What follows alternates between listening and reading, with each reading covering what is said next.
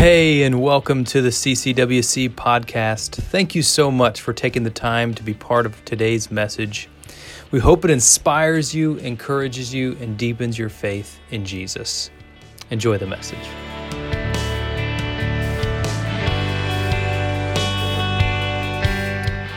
Well, as we continue this series, we conclude this week our three-parter, so to speak, on looking at the three members of the Godhead. God the Father, God the Son Jesus, and today, God the Holy Spirit, or God the Holy Ghost. I think about the reality of this series and what it means to truly stand on something firm, stand upon a rock. I'm reminded of a specific time when my wife and I took our kids to the beach. We went to actually one of the Great Lakes, not the ocean. And if you've ever been to the Great Lakes, any of the beaches there, you will find that when there is a storm, it can be just as violent, just as tumultuous as ocean waves.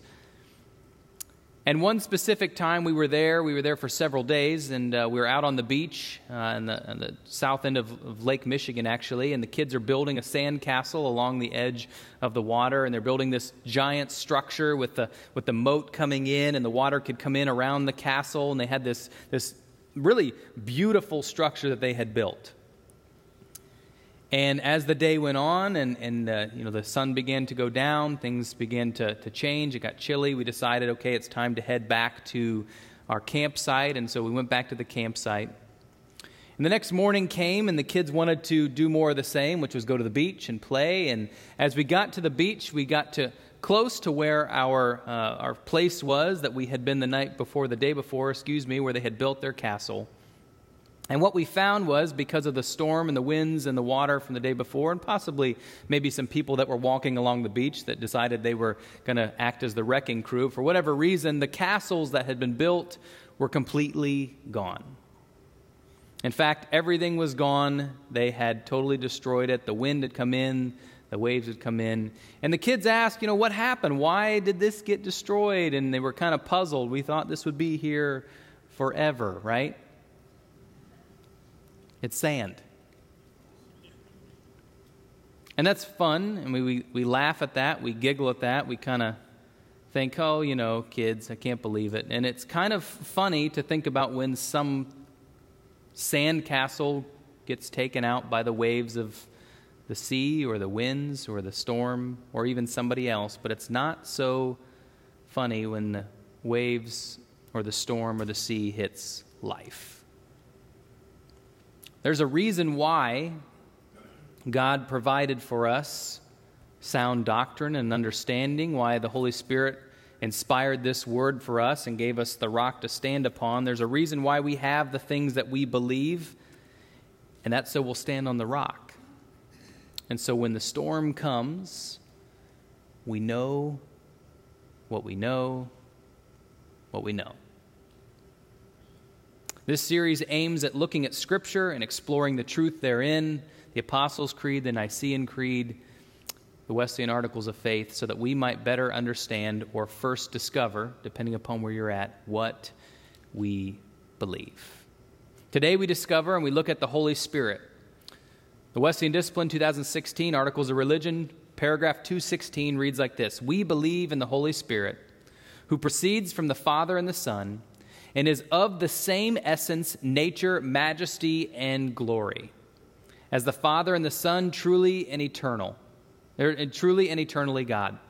He is the administrator of grace to all, and is particularly the effective agent in conviction for sin, in regeneration, in sanctification, and in glorification. He is ever present, assuring, persevering, guiding, and enabling the believer." That paragraph should bring hope to all of us. If we truly believe that that's what the Holy Spirit is, or that's who the Holy Spirit is, then we should believe and understand that God is always with us, always persevering, always assuring, always guiding, always enabling us. Nicene Creed, in a briefer statement, reads like this: we believe in the Holy Spirit, the Lord, the giver of life, who proceeds from the Father and the Son. With the Father and the Son, he is worshiped and glorified. And this is my favorite part: he has spoken through the prophets, meaning he is the one, the real true author of this book. The Holy Spirit gave us this Holy Scripture. And if you want to know more about this, we're going to talk about it next week, so tune in next week. But the Holy Spirit is the author of what we have, our Scripture. So how do you, we asked this last week about Jesus, how do you picture the Holy Spirit? This might be a little bit more difficult than last week's, because in Scripture we see many pictures of Jesus. We see him personified. But how do we picture the Holy Spirit? For you, depending upon how you grew up, you might have a differing perspective. Maybe for some of us, it's kind of the weird one of the group, right? And I think it's okay to say that, because depending upon which camp we come from, we might have said, okay, the Holy Spirit's that one we don't really talk about, or we're kind of scared of, right? We don't really know that much about, or I'm not really sure of who he is or what he's about. For some, you might recognize that he's the one that brings forth some sort of physical, emotional change, or some physical, emotional report in and through a person. But typically he's the one that we can't picture. And here's the tension. We have God the Father. We recognize him. We can see him walking with Adam. We see him throughout Scripture, maybe even picturing him sitting on the throne, as Scripture talks about. We see Jesus. We understand a picture of Jesus. He's the one that walked with the disciples. We see him even from birth, right? We have his picture all the way up. But the Holy Spirit, there's very little recording of an actual personification. In fact, I asked several people this week, what do you picture when you think of Jesus? And in Acts we see, or we hear about him being, fire. We hear about, from John, we hear about him being water. We see that he's a dove in Matthew, during Jesus' moment of baptism. So who or what is the Holy Spirit? I'm reminded of a cartoon character, actually, from when I was younger. This cartoon character was called Captain Planet, right? And you might remember Captain Planet. I don't know exactly what the message was. I haven't watched it as an adult, but I'm assuring that it probably there was something that was trying to be communicated. But there was all these different forms. Everybody had their own little thing. They had the earth and they had wind, and all of them were something that you could actually define. But then the last guy, he had heart. There's earth, wind, fire. Anybody else know that? Water, that was the other one. And then there was heart. And I always thought heart was kind of silly. Because heart, well, obviously all five of them have a heart. We don't necessarily need that. But heart was the one that you couldn't really define. You couldn't see. Scripture doesn't really give us a human picture of the Holy Spirit. But the problem is, in most cases, because of that lack of human picture, we don't recognize that he is the most personal. Get this, the Holy Spirit is the most personal, the most present member of the Godhead in your life. He is as close to you as your breath, your thoughts, your motive, your heart. We're going to read from John's Gospel today, in fact, chapter 14. And in John's Gospel, he speaks very, very specifically about a promise that Jesus gives. Perhaps the greatest promise that Jesus ever grants, maybe one of the greatest promises in Scripture. And that promise is the coming of the Advocate, the Holy Spirit, the one that would come, the one that would arrive after Jesus ascended into heaven. And what I want to do today is answer two specific questions. The first one is, who is the Holy Spirit? And the second one is, what does the Holy Spirit do? And the first one we're going to spend a smaller amount of time, a briefer amount of time than we are the second. But I think it's important to note first who the Holy Spirit is. And so I want to read specifically from chapter 14, starting in verse 15. This is Jesus speaking. It says, "If you love me, keep my commands. And I will ask the Father, and he will give you another advocate to help you and be with you forever, the Spirit of truth. The world cannot accept him because it neither sees nor knows him. But you know him, for he lives with you and will be in you."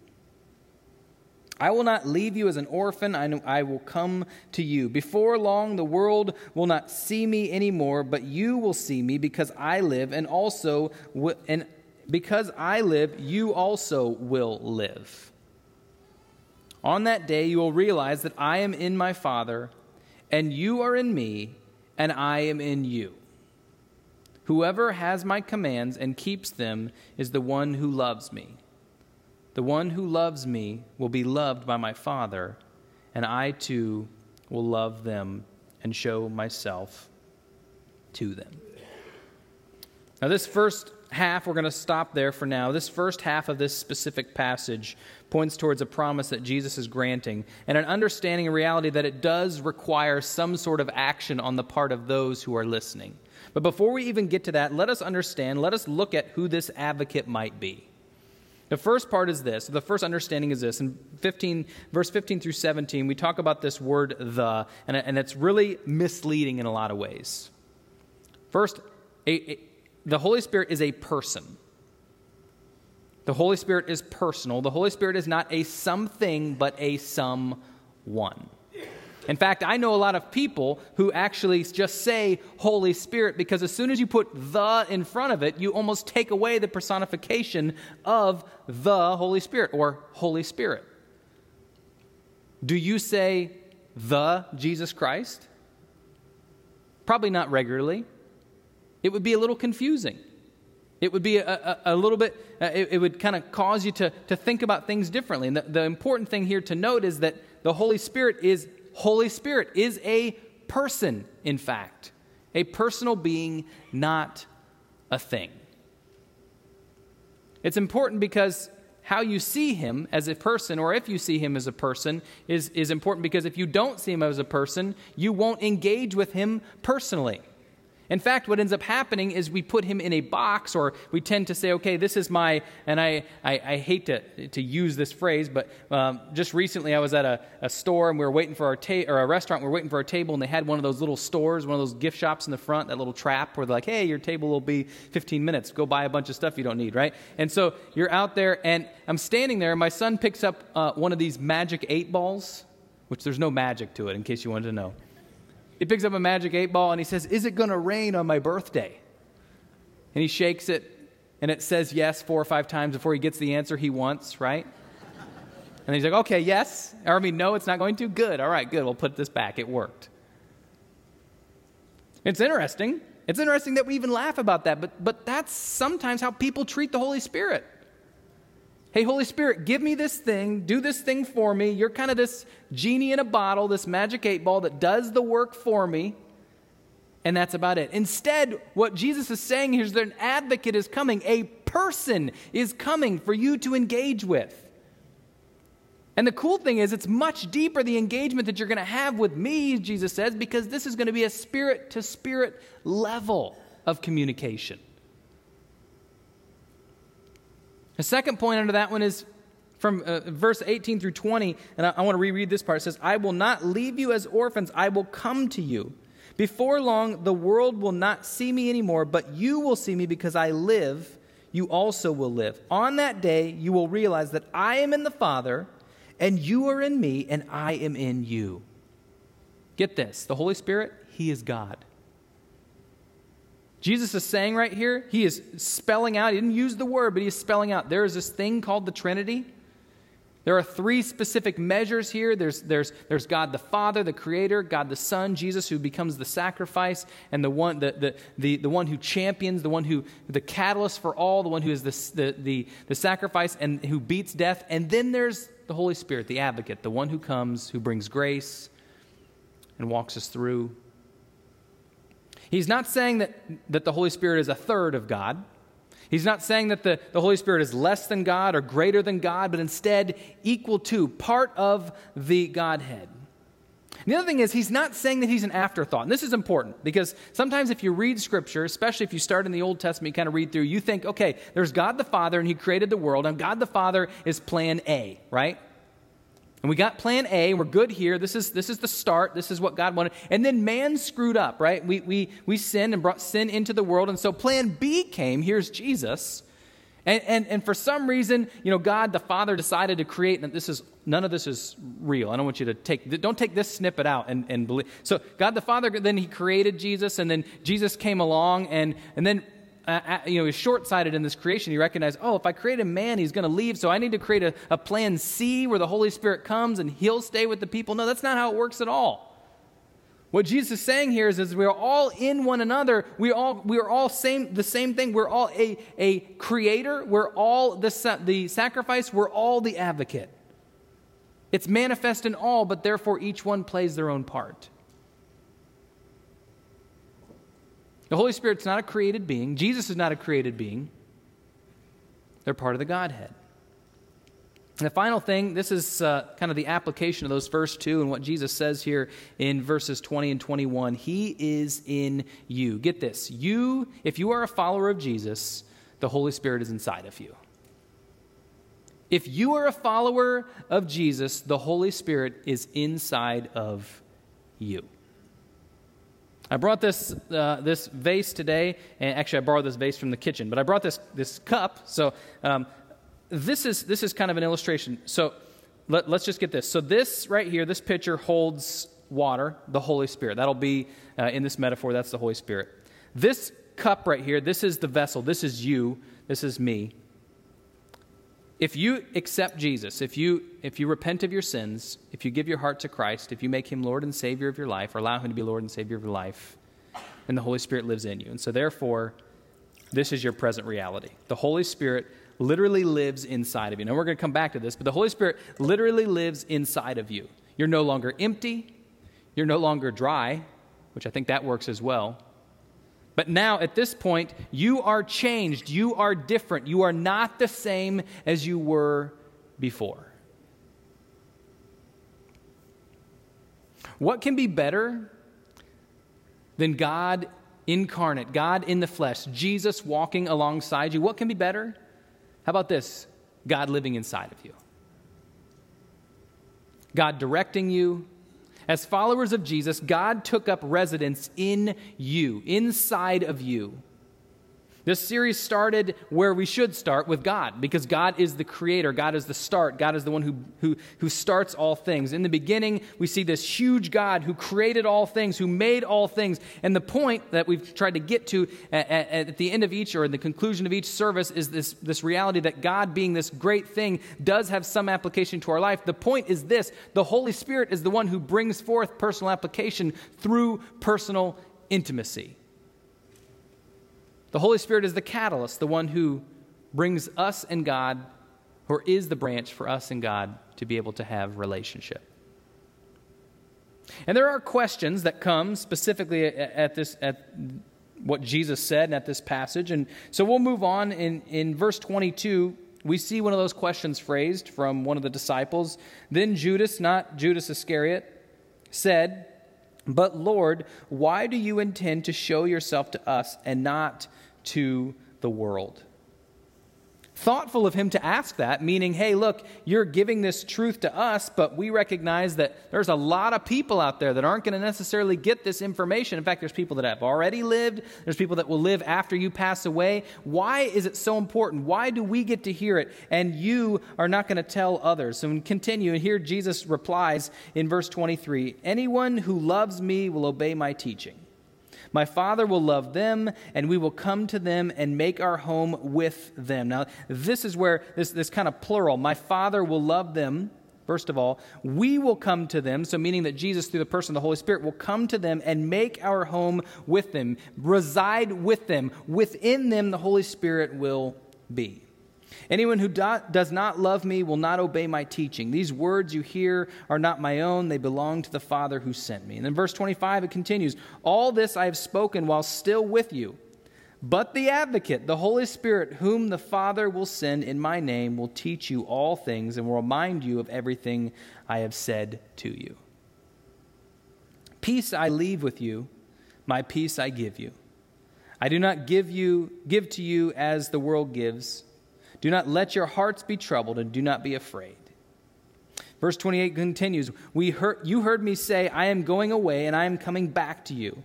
If you loved me, you would be glad that I am going to the Father, for the Father is greater than I. I have told you now before it happens, so that when it does happen, you will believe. And we're going to pause there, and we'll jump back and finish that passage in a few moments. But the secondary question today is, what does he do? What does the Holy Spirit do? Jesus, he clearly defines some very specific things. One is he's present, obviously, but he's the teacher. He helps us in our weakness. He intercedes for us. He's the one that goes between us and God and gives us opportunity to be able to understand, to know. That's what grace truly is. And that, right, is he gives forth this opportunity for us to be able to respond to the truth. And what's more, he brings us freedom.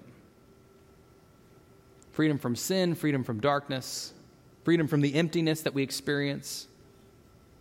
In summary, he wants you to be more like Jesus. He wants us all to be more like Jesus, and he does so by first cleaning us up, and secondly, by filling us up. And so the first point is this: conviction. He wants to clean you up. Get this. God loves you so much that he created an opportunity, an avenue for us to be able to experience his love, but also he loves us so much he doesn't want to leave us where we were when we first come to him. The Holy Spirit does this. You can't clean yourself up. I can't clean myself up. In conviction, this first thing, this conviction, the reality is we come to Jesus, and then the Holy Spirit wants us to become more like Jesus. The Holy Spirit brings forth the power, brings forth the understanding, maybe through Scripture, through somebody else, or maybe even through that still small voice within us where he says, look, there's something not right here. I want you to know me in a greater way. There's a roadblock in the way. Several years ago, I rented a car. I was in Indianapolis for a conference, or actually I was Indianapolis for a conference, and then I was heading up to Marion for something for school. And when I rented this car, there were several different options, and the one that I wanted, they didn't have, and so they just kind of gave me something else. And I said, that's fine, whatever's comparable in price, I'm fine to drive that. And so they gave me this really cool minivan, which was fairly similar to the minivan that I had at home. It was several years newer, but I thought, okay, well, if my room doesn't work out, I can sleep in the back of this, right? So I get this minivan, and I go to the conference, and then I start to head back up to Marion. And, I'm not necessarily distracted, but I am a person that likes to see the sights as I'm driving, and so I'm kind of looking at all the things on either side of the road. And, not every road in Indiana, and even if you go to northern Ohio, not every road is very interesting. There's a lot of corn, and this specific road had more than just corn. So I was intrigued by the things on the sides of the road, and I was watching. And eventually, I was driving, and I felt the van wheel start to go back into the lane again. Like I started to get off to the side a little bit, and the car started to go back into the lane. I thought, am I seeing things? Did I have too much coffee? Like what just happened here? And so I'm driving along, and I'm paying attention to what's going on around me, but I'm still kind of looking at what's going on. And I start to go off, and it starts to correct again, starts to come back into the lane again. I was like, what is happening here? And so intentionally, I started to drive over the lane, and it started to come back. And so I pulled over, and I was like, what is going on here? So I looked it up on my phone. I was like, is there something going on here? And there's this thing called, well, it's not just lane assist, because lane assist actually is just like hey, you're going the wrong way. This actually it's called adaptive lane guidance. It actually pushes you back it steers you back into the lane.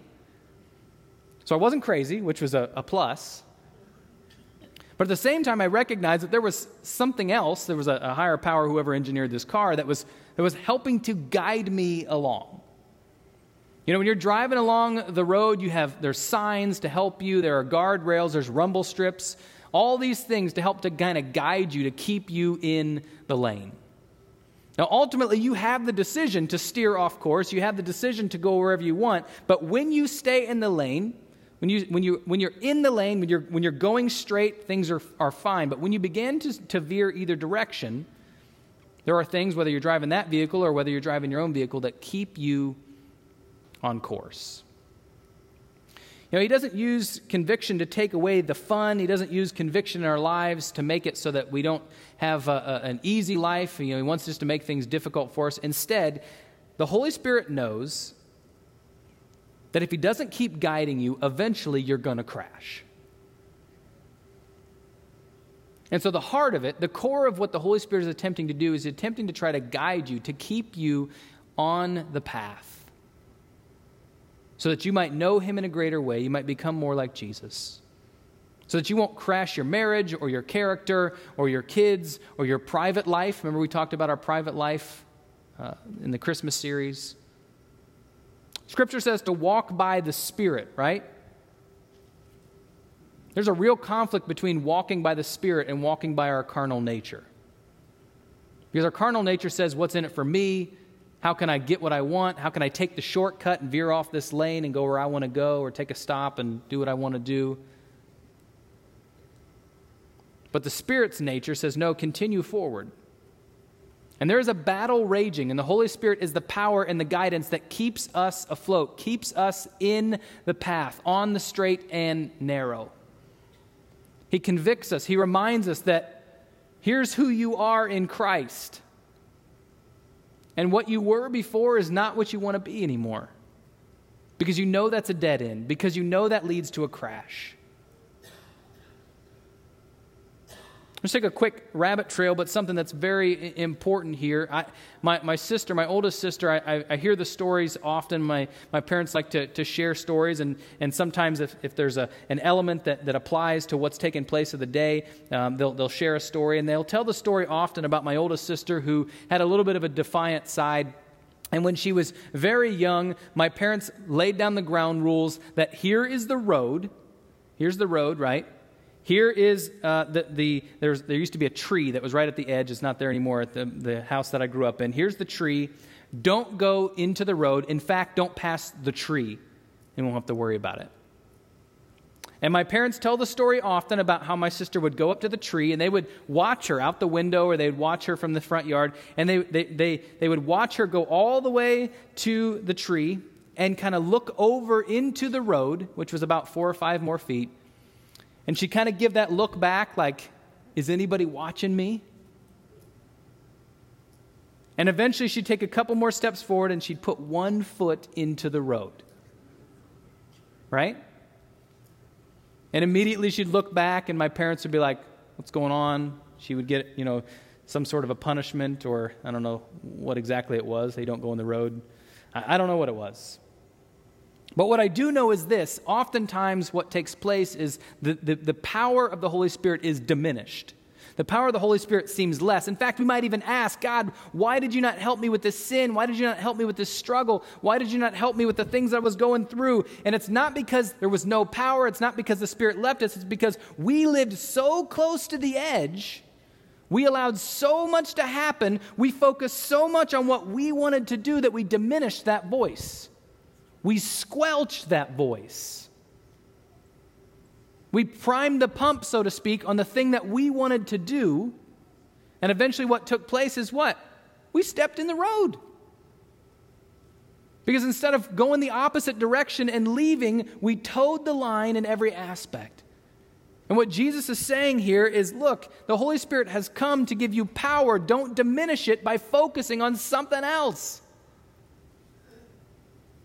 The point is this: the Holy Spirit takes you where you takes who you were and he cleans you up. He takes who you were and he cleans you up, but you have to let him. Don't miss this. He doesn't just clean the outside of you, but he cleans the inside of you. He makes you fresh. He makes you new. He creates a new creation through you and in you. He changes your heart. He changes your appetite, but he can't do that if you still stay by the edge. The great news here is that we have no ability to clean up ourselves, so thank you, God, for sending the advocate who can. He's the Spirit that connects with our spirit. Think of the depth there. Proverbs 14:12, this is amazing, because sometimes we get into this lie or this understanding that the Holy Spirit is only there for those who are truly spiritual, or he's only there for as that 8-ball experience. And we think there's an important note here. In Proverbs 14:12 says, there is a way which appears to be right, but in the end it leads to death. Think of that. Sometimes things in life, maybe our feelings even direct us to a place to say, oh, this is great, this is something that we want. But in essence, what's happening here, what's taking place, the Holy Spirit says, look, that leads to death. Follow me. The second thing the Holy Spirit wants to do is to fill you up. He wants to grant power in you. Recognize this, whenever you turn from something, it creates a void, and something has to fill that void because it's not going to remain forever. So when you turn away from something else and turn towards Jesus, a void is created in your life, and the Spirit wants to fill that void and bring forth new life for you. That's the power. That's Acts 1:8. It says, but you will receive power when the Holy Spirit comes on you, and you will be my witness in Jerusalem and in all Judea and Samaria and to the end of the earth. Power. He wants to fill us up with the fruit of the Spirit. Galatians 5:22 and 23 says, but you will receive power when the Holy Spirit comes on you, and you will be my witness. Oh, I put the wrong verse there. In any event, here's the deal. He will give you love.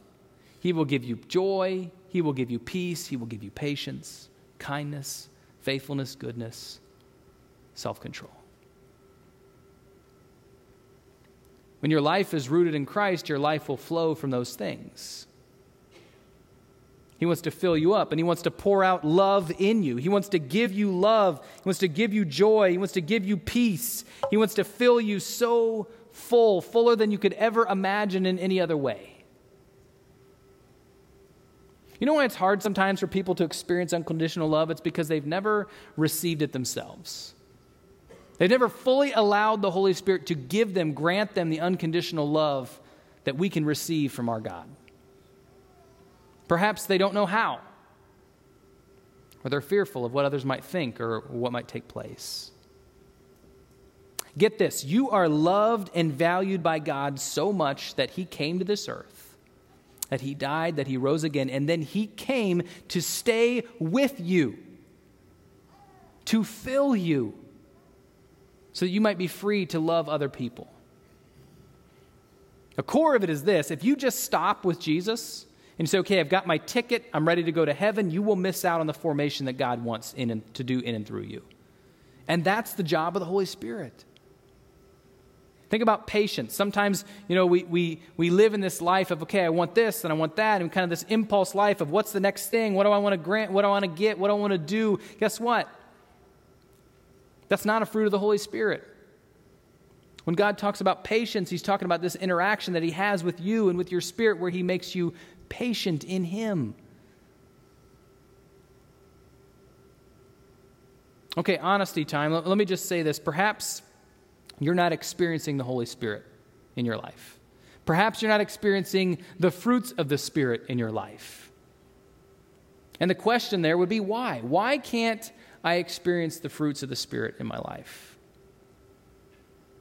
And I would venture to say that in many cases the reason is because the Holy Spirit's attempting to pour into you, and you've neglected to allow the Holy Spirit to go into the places that you feel conviction.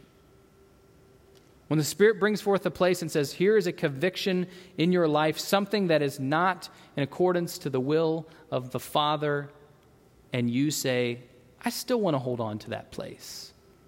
God, you can have everything else, but I still want this time. I still want this resource. I still want this finance, this relationship. He brings up a sin and He wants to handle it in your life, but you turn from God and you say, I don't want you to address this. I'll take care of it on my own. Or you avoid it and you say, that's not a sin. Or you say, I'll take care of that later. Or I'll do something else when the Spirit says, you can't do it later. Only I can. And the sad thing from that is that what takes place is your sin then defines your relationship with God rather than the fruits of the Spirit. And the secondary point under that is the Holy Spirit will fill what you give Him. What you give Him to fill is what He will fill. Ephesians 4:30 says, do not grieve the Holy Spirit, the Spirit of God, with whom you were sealed for the day of redemption. And the root word there, the understanding of grieve, is squelch. Do not squelch the power of the Holy Spirit. For whatever reason, whatever tradition you came from, it seems that in many even churches, we seem to squelch what the Holy Spirit might want to do because we are either scared of it, we don't know what He's going to do, He might be unpredictable, we've tagged Him in this specific way, when in essence what He wants to do, it has nothing to do with a tradition or anything like that, but He wants to engage in your life personally. He wants to take you places you've never experienced, places you've never been. And the other point there is your will will not change the will of God, but it will change the work of God in you. Meaning your will to bend to him and say yes to him will change the work that he can do in you. You get to decide the space that God fills in your life. He's given us that free will. He's given us that opportunity. Now think about this for a minute. I'm going to, let me do a little bit of change here. I'm going to move this over, and I'm going to bring this up right here. So think about this for a moment. We've got this glass. This is us, right?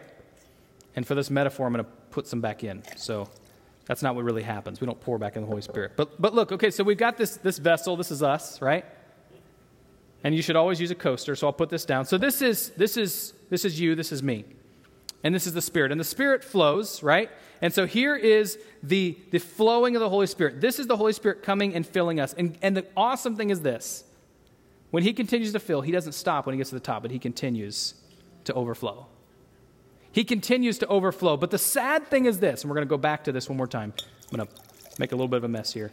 The sad thing is this. What takes place in many cases is we don't use the coaster the way we're supposed to. Instead, what happens is the Spirit is flowing.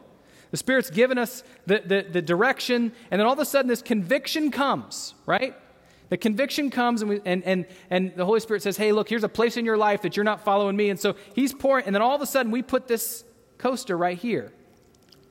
And the flowing continues, but it doesn't get in because of the reality that we have said no to his power. We've placed a barrier between what God wants to do in our life. We've said no to the conviction, no to the direction, no to what he has, and said, here is what I want, here's my will. Instead, I'll do my own thing. And sadly, we cap what God wants to do in and through our life because of the way that we engineer our own life. We say, this is what I want, this is where I want to go. There's two awesome things about the Holy Spirit, two awesome things about his life that might be kind of scary for many. The first one is how much he will change your life if you let him. If you've ever allowed the Holy Spirit to truly come in, if you've thrown that away and you've allowed him to pour into you and it just seeps out of you, the Holy Spirit's power, the Holy Spirit's love seeps out of you. If you've ever allowed that to happen, man, that is amazing. The second thing is how much he will help you. He won't manhandle you. He won't say, hey, you have to do this. You're like a robot where I'm going to do all the things. No, as you allow him to, he will help you in greater ways in your life. If you allow him to clean you up and to fill you up, it'll pour over the brim. There'll be so much here that it will spill out everywhere. It will continue to spill out into the people around you, and the relationship, the environment around you, so that more might know the truth. Verse 30 and 31 reads like this: I will not say much more to you, for the prince of this world is coming. He has no hold over me. But he comes so that the world may learn that I love the Father and do exactly what my Father has commanded me. That final point is the degree by which you allow him to pour into your life is the degree you will be filled. It is summertime, and therefore it's the international season of ice cream, right? I love ice cream. I could have ice cream for every meal and after every meal. And I really like, there's a place uptown called Witt's, if you've not been there before. I really like Witt's, and I like to get the flavor of the month. First, I like to guess the flavor of the month with my daughter, and then we get it, and we get our picture next to the thing after we get it, or after they tell us. And from time to time, I would like some ice cream, right? And so I think, okay, and I talk to my wife and say, okay, let's reward the kids for something and go get ice cream. Right? And sometimes I find myself thinking, okay, what is the reward that they did this, they did that, but okay. And a few weeks ago, my wife said, why don't you just take Sadie, you guys do a daddy-daughter date, you go uptown and you walk around, you get your ice cream. I said, yeah, that's fine. We haven't done one for a couple months. Let's do that. And so we're in the kitchen, and dinner's over with, and I said, Sadie, you want to get some ice cream? And my son, I hear one of them say, yes, ice cream. And I leaned over my daughter, and I was like, yeah, I feel bad. He's not getting anything. But the interesting thing is there is so much, right? There's so much that the Holy Spirit wants to give us. There's so much that He wants to grant us, and so much that He wants to pour into us. He's just waiting for us to be open, waiting for us to respond, waiting for us to receive this special gift and engagement. He is so open and willing and personal and saying, I am here right now in this moment. You don't have to go to a special prayer closet. It doesn't have to be a special week. You don't have to have so much attendance at a church service or at your small group or at your class. Guess what? The Holy Spirit is present here and now. The person of the Holy Spirit is present here and now. Our disobedience doesn't stop His pouring. It simply blocks our reception. And what He asks for in many cases is for us simply just to remove the coaster, remove the blockage, the thing that we have placed in the way of His pouring, and say, look, I have so much more for you. Put away that sin or give it to me. Put away that thing that's causing, put away that other placement of your time and just allow me to change you. Allow me to pour into you. This morning we're gonna sing a chorus that many of you might have heard before. We're gonna actually sing it 2 times. The first time I want to just allow it to be a moment of reflection and a moment of pondering.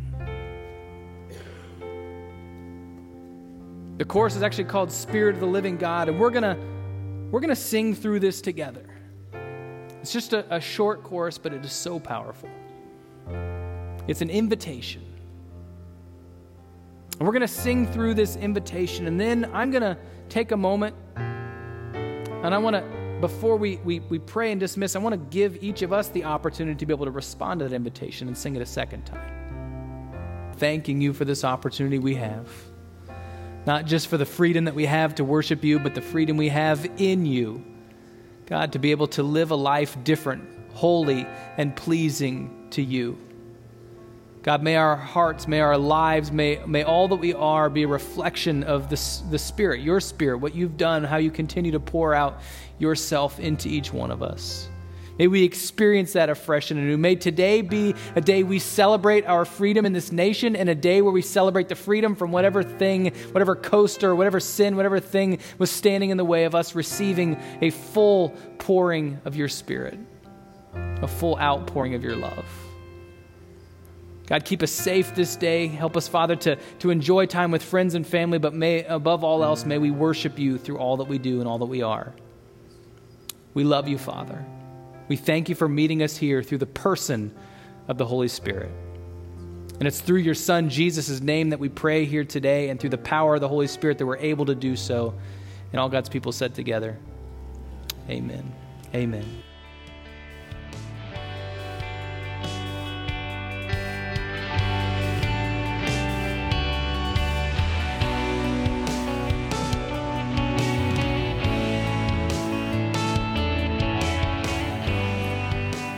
Thank you again for spending time with us today.